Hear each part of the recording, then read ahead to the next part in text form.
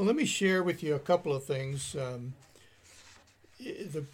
lot of the presentation is visual, but that's okay because this is not working today. So I'm going to describe for you what it is that I was going to talk about.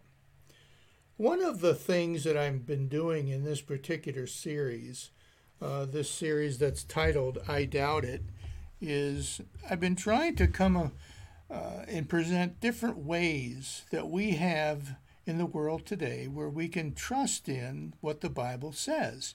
You know, a lot of times people say, well, I don't trust in the Bible because it's just a book of stories written by a bunch of different people, over hundreds and hundreds of years. And, how can I put any faith in that?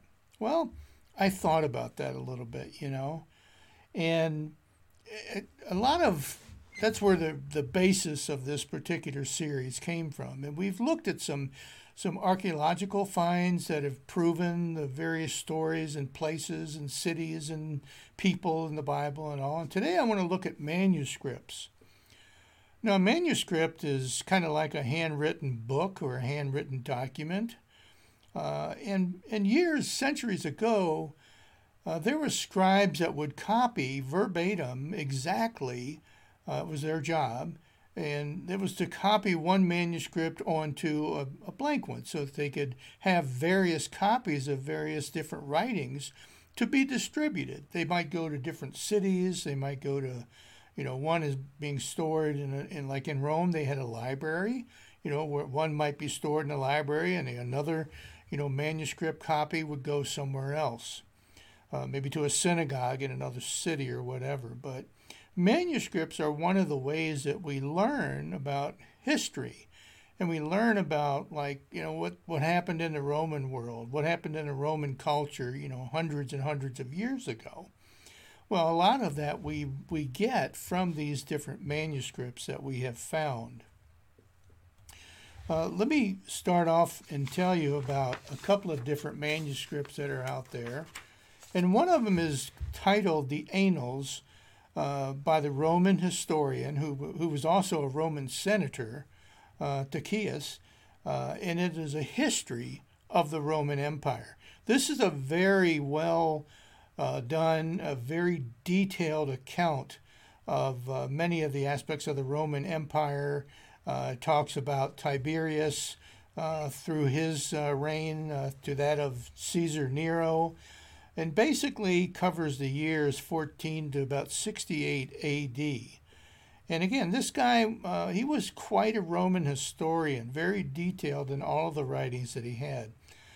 The Annals are a very important source for our modern understanding of the Roman Empire during the first century.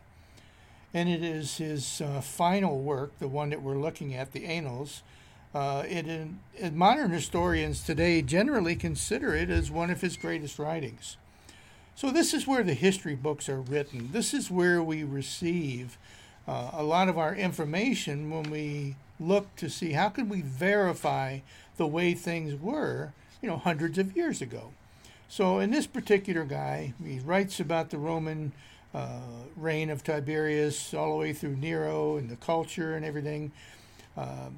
And anyway, the latest copy that we have, one of these manuscripts, there was a difference of about 750 years from the latest copy we have to the time period when it was actually written. And of those manuscripts that were written and copied and written and copied and copied and copied, we only have 2 copies left. And yet we put a lot of emphasis and reliability into what was written in those manuscripts. There's another one that's, we've all heard of the guy by the name of Plato. Well, Plato wrote what's called Plato's Meno, and it is a Socratic dialogue by Plato. And it means this particular manuscript, this dialogue, is one that was written in the form where Socrates was asking Plato whether or not virtue or rightness or wholeness or holiness, is that something that is taught? Is that something that is acquired by maybe practice? Or is it something that comes just basically with human nature? Well, this is another one of Plato's greatest works, and yet there's, from the latest copy we have of it, there's still a 1,200-year gap between when Plato actually wrote the original and the copy that we have. And yet, again, we hold this in high esteem as far as very much valued and respected as far as the history of what took place back in those days. And today we have 7 copies of this particular document. Okay. I want to tell you about another one. And this one is known as the Histories.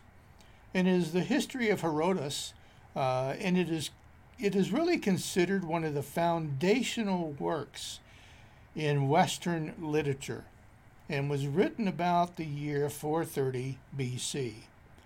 Now, the Histories serve as a record of many of the ancient traditions, the politics of the day, the geography, and it also details the many different clashes of various cultures that were known in and around Greece and Western Asia and, of course, North Africa at that time.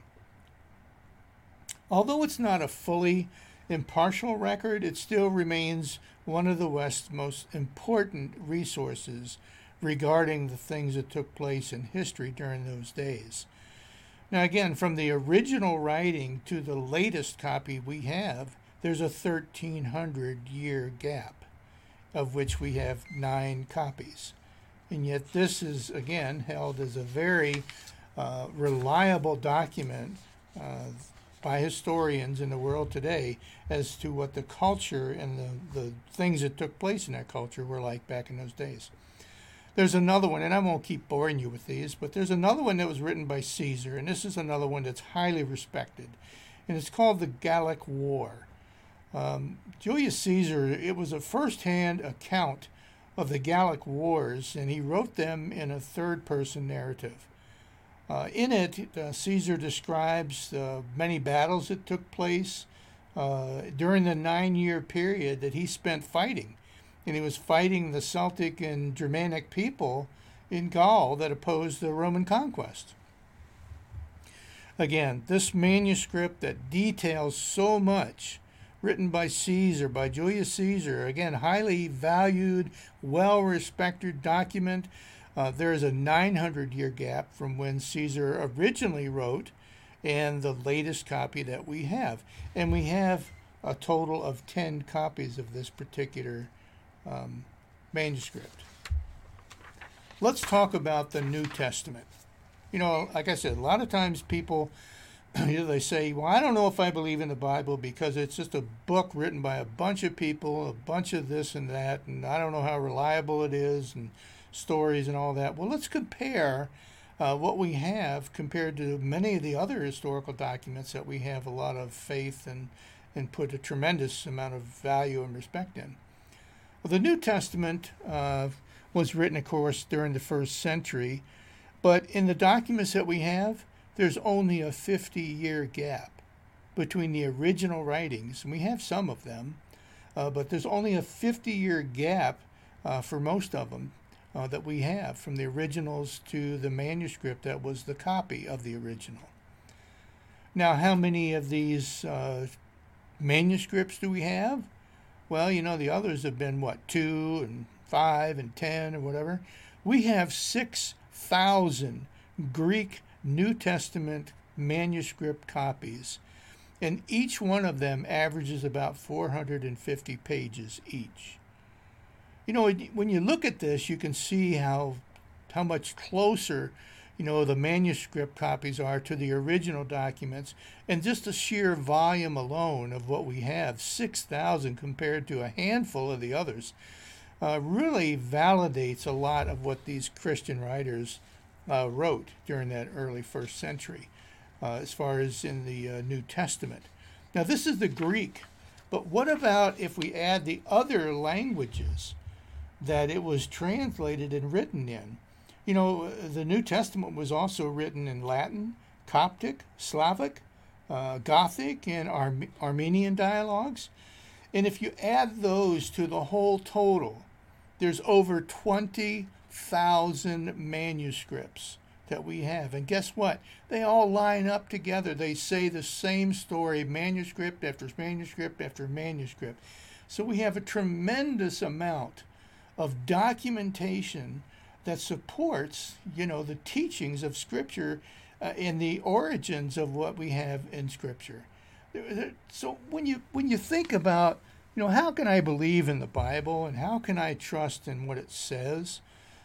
Just realize that many of the other historical documents that researchers and historians have gone over and over and over, and we read about in the history books now, we have a tremendous amount of documentation that exceeds what we generally see in many of the other historic writings. Thousands and thousands of documents. And if you add on to that the writings and the carvings and the stone tablets and the letters that were written and the scrolls that were been found and all these things, there's a tremendous amount of documentation out there for what is written, not only in the New Testament, but also in the Old Testament too. So I just wanted to simply give everybody a perspective today that, when you think about the Bible, it's just not a bunch of stories that somehow were collected together and haphazardly put together with no thought or without any, substantial evidence behind them. There's a tremendous amount of evidence for their authenticity and their accuracy. So I just wanted everybody to kind of think about that and just kind of take you down that journey a little bit toward what type of written documentation do we have. Again, I want to thank you guys for joining me this morning. I'm sorry that our video does not work, but we'll end up correcting that and posting this on YouTube. So feel free to check out our YouTube channel at toughquestionsforgod.org or therosebushumc.com. Thanks, and God bless. Tough Questions for God is a teaching ministry of the Rosebush United Methodist Church, where we challenge our faith with some of the most difficult issues. Tough Questions for God is available on Facebook Live, Sundays at 11:30 a.m., or go on our website at toughquestionsforgod.org and just follow the links on the homepage for YouTube or via podcast. Thanks for joining, and don't forget to like and share. God bless.